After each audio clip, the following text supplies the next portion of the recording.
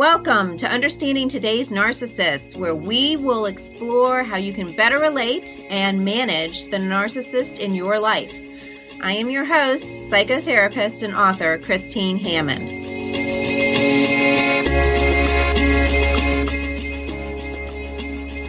Hands down, the number one question I get asked by people is, can a narcissist be remorseful? Can they say that they're sorry? Can they apologize for something? And if so, what does that even look like? Because they don't really readily admit to being wrong. The two side ones that are equally as frustrating for most people is, can a narcissist be empathetic? Or can they be forgiving? And if so, what do these three things look like? Because part of the characteristics of a narcissist is that they are not any one of those three things as a natural part of their being. So what is involved when it does actually seem to happen? Because sometimes that throws people off for a loop. So we're going to look at today kind of the difference between what is a remorse for a narcissist, what is empathy, and what is forgiving. If you try to point out a narcissist's mistakes, the attack that you're going to get in return is likely to be very forceful. You can expect a narcissist to show some understanding during difficult times, but then the conversation usually quickly turns back to them. And then if you ask a narcissist to forgive an error in judgment, you will instead get a detailed accounting of all of the blunders that you have actually done. So even though within the definition of narcissism is this lack of remorse, empathy, or forgiveness, narcissists kind of have this fantasy view of themselves where they believe that they're all powerful, knowing, beautiful, and influential. So even when reality might prove otherwise, like they are not all knowing or all powerful or all beautiful or all influential, their distorted perception of reality greatly contributes to their own ego. So if everything is about them, then why does a narcissist even need to admit wrongdoing in the first place? And that's an excellent question. So you have to look at things from the narcissistic point of view. In the eyes of a narcissist, there is no reason to admit that they are wrong, to show compassion, or to release other people from the things that they have done in error. There's no reason for them to be remorseful, empathetic, or forgiving because they are better than other people around them. However, when it's in their advantage, whether it's at work or at home, a narcissist can demonstrate limited amounts of it, but it is very calculated. And so that's what I want to go over with you today, is exactly what does this look like? Because so many people say, well, they can't be narcissistic because they apologized for this. Well, that's not necessarily true. It just depends on how they went about doing it and for what gain did they get on the back end of it. So to demonstrate all of this, I want to talk about three different stories. So we're going to go through each one of these and give you kind of an idea of what it really looks like. So let's talk about remorse first. For a narcissist to demonstrate some kind of regret, the benefit must outweigh the cost. A perfect example of this is going to be a narcissistic boss. So at work, when there is a financial benefit, specifically finances is usually the key here because remember, it is all about the money at the end of the day and how much they're able to make. So when there is a financial reason for it, a narcissist is willing to show sorrow over the fact that they forgot to do something or something didn't get done in time or something else. Now, mind you, they will show it to the client, but the people underneath them will not see that remorse. Instead, they will get the brunt of the attack. They will be blamed for it, even if it wasn't their fault. And they will get the absolute bad end of that stick. So the narcissist will admit to the person, to the client, to a superior, to somebody above them, that they did do something wrong or something didn't work out right. But they will also be very quick to throw under the bus anybody who is around them who might have even contributed to the mistake or maybe had nothing to do with it at all, but the narcissist will make it sound like that. So basically, their show of remorse is very calculated, and it's a formula where the expense of admitting to the mistake is very small in comparison to the positive return they get by acknowledging the mistake. So for a non-narcissist, this equation can also be utilized. So if you're not a narcissist and you're listening to this podcast wondering, well, what can I do with this? Here, I'm going to help you with that. It's far easier to get a narcissist to admit an error when the benefit is obviously pointed out in a discussion. So for instance, in this case, if you can get the narcissistic boss to admit that a small part of what they did might have contributed to missing a commitment at work, and show them how that will then encourage other people to do better work productivity, or that it will then increase the confidence in other people, or they will look up to them more, or they will admire them even better for having done it. There has to be like immediate gratification here. So like as soon as the narcissist says, I really overlooked this, and we all need to work together to come up with a solution. Oh, thank you so much for admitting that. Like you have to go out of your way to demonstrate gratitude for the fact and appreciation that they've actually thrown themselves under the bus, even though it was like this little teeny tiny thing that they admitted to. But that keeps the narcissistic boss at bay at work and allows them to be infinitely more productive with their coworkers or with the people that are underneath them.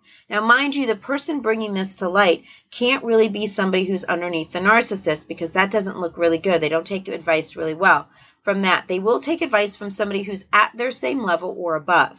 So this is one of those cases where if you go to somebody outside, maybe it's an HR person, and say, hey, this is the problem that we're having over here with this person, and that HR person is able to connect with the narcissistic boss and use this tactic, that it is very effective in the workplace and then can help settle the peace and a lot of disputes that are going on. Next, we're going to move on to empathy.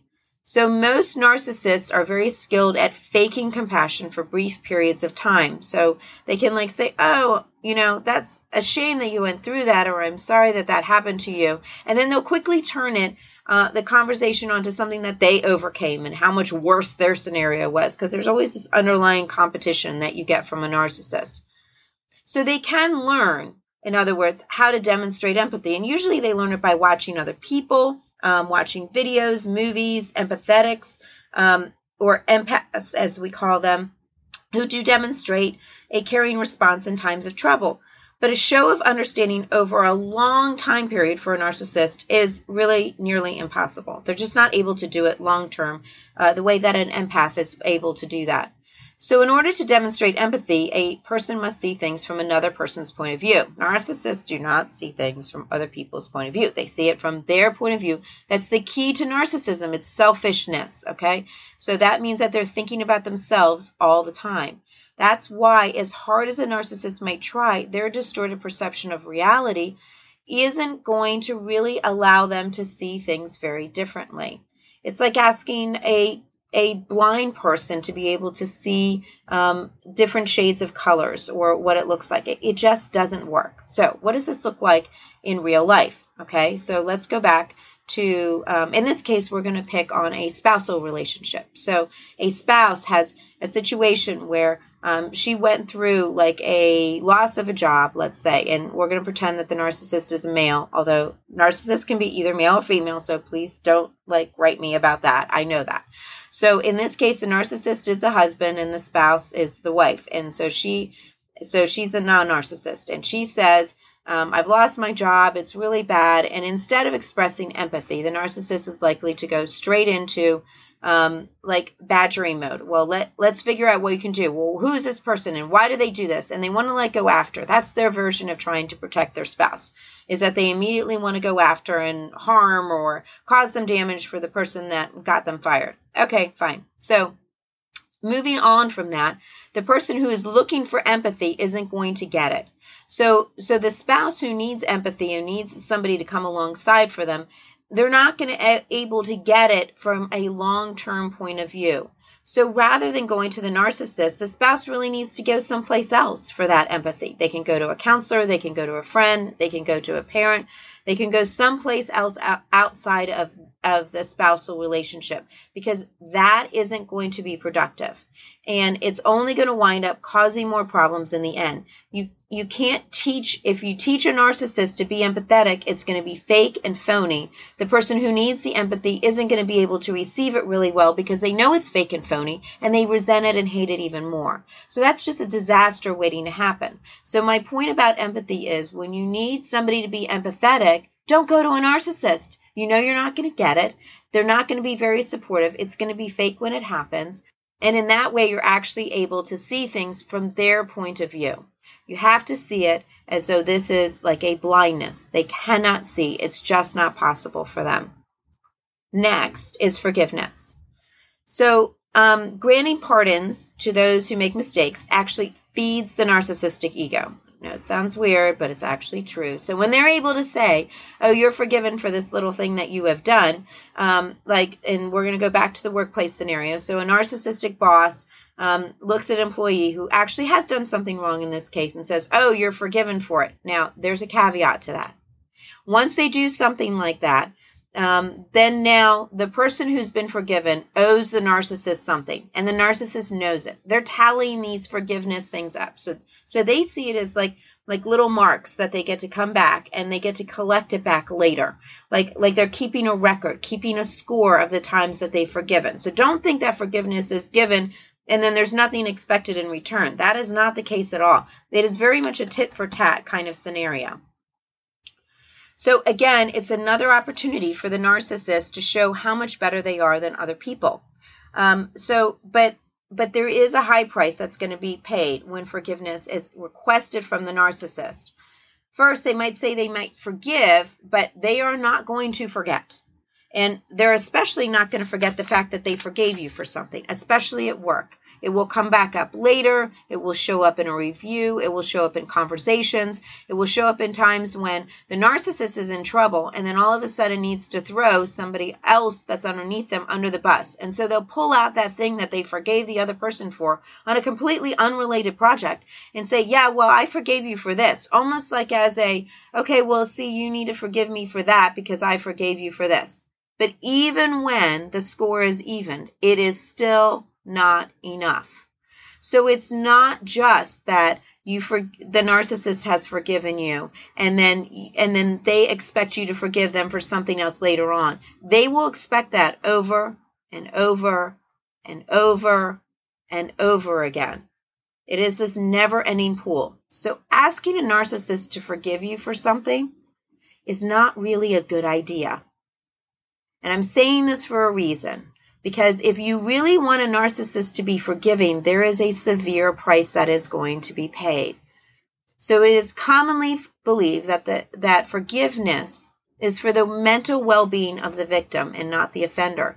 But when the wounded person is the narcissist, so we're going to look at this from a completely different angle now. I want to talk about it from a different regard. It's commonly believed that forgiveness is for the mental well-being of the victim and not the offender. But now, let's say the narcissist is a wounded person. There's two things that they're going to do with the pain. They're going to add it to the list of deep-rooted insecurities that they already have, of which no person is privy to, and then they're going to cover it up with bravado so that nobody can actually see it, find it, whatever. The other thing that they'll do with it is that they'll discard it as inconsequential to their own self-worth, and therefore not even worthy of their attention. Either way, whoever did the offending to the narcissist, so this is a non-narcissistic person offending the narcissist, they're not going to know the difference. So the narcissist still holds all the cards. So any way you look at forgiveness, the narcissist winds up being the winner. Don't play the forgiveness game with narcissists. That's the bottom line. It doesn't work. If you need empathy from a narcissist, find a friend. Look somewhere else. And if you're looking for remorse from a narcissist, just know that in order for a narcissist to show remorse in any way, shape, or form, the benefit must outweigh the cost. There's a calculated formula that can be used. So when you're trying to understand, can a narcissist be remorseful? Can they be empathetic? Or can they be forgiving? I hope this sheds some light on those three different areas for you. And instead of trying to get them to be like everybody else, because that's not going to happen, they're not going to change. They like who they are. Just remember that. You have to see things from their point of view. And when you see things from their point of view and you understand how they operate, it is easier to walk around, to avoid, to not have to deal with in the same way that you would deal with somebody who might have another physical disability of some sorts. It is not that hard to have to live with a narcissist, to have to work with a narcissist. What is hard is when you expect them to act and react the same way that everybody else does.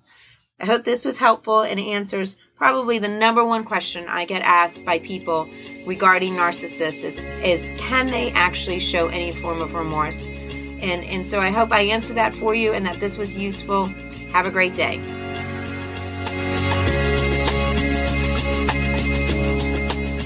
Thank you for listening to Understanding Today's Narcissist. If you've enjoyed the episode, please subscribe to the podcast on iTunes to make sure that you don't miss another one.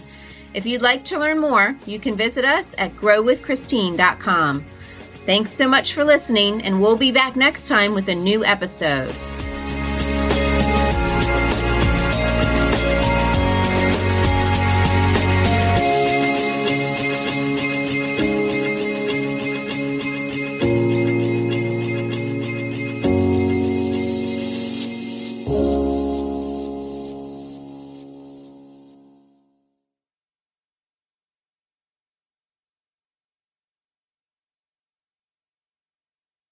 Produced by Audavita Studios.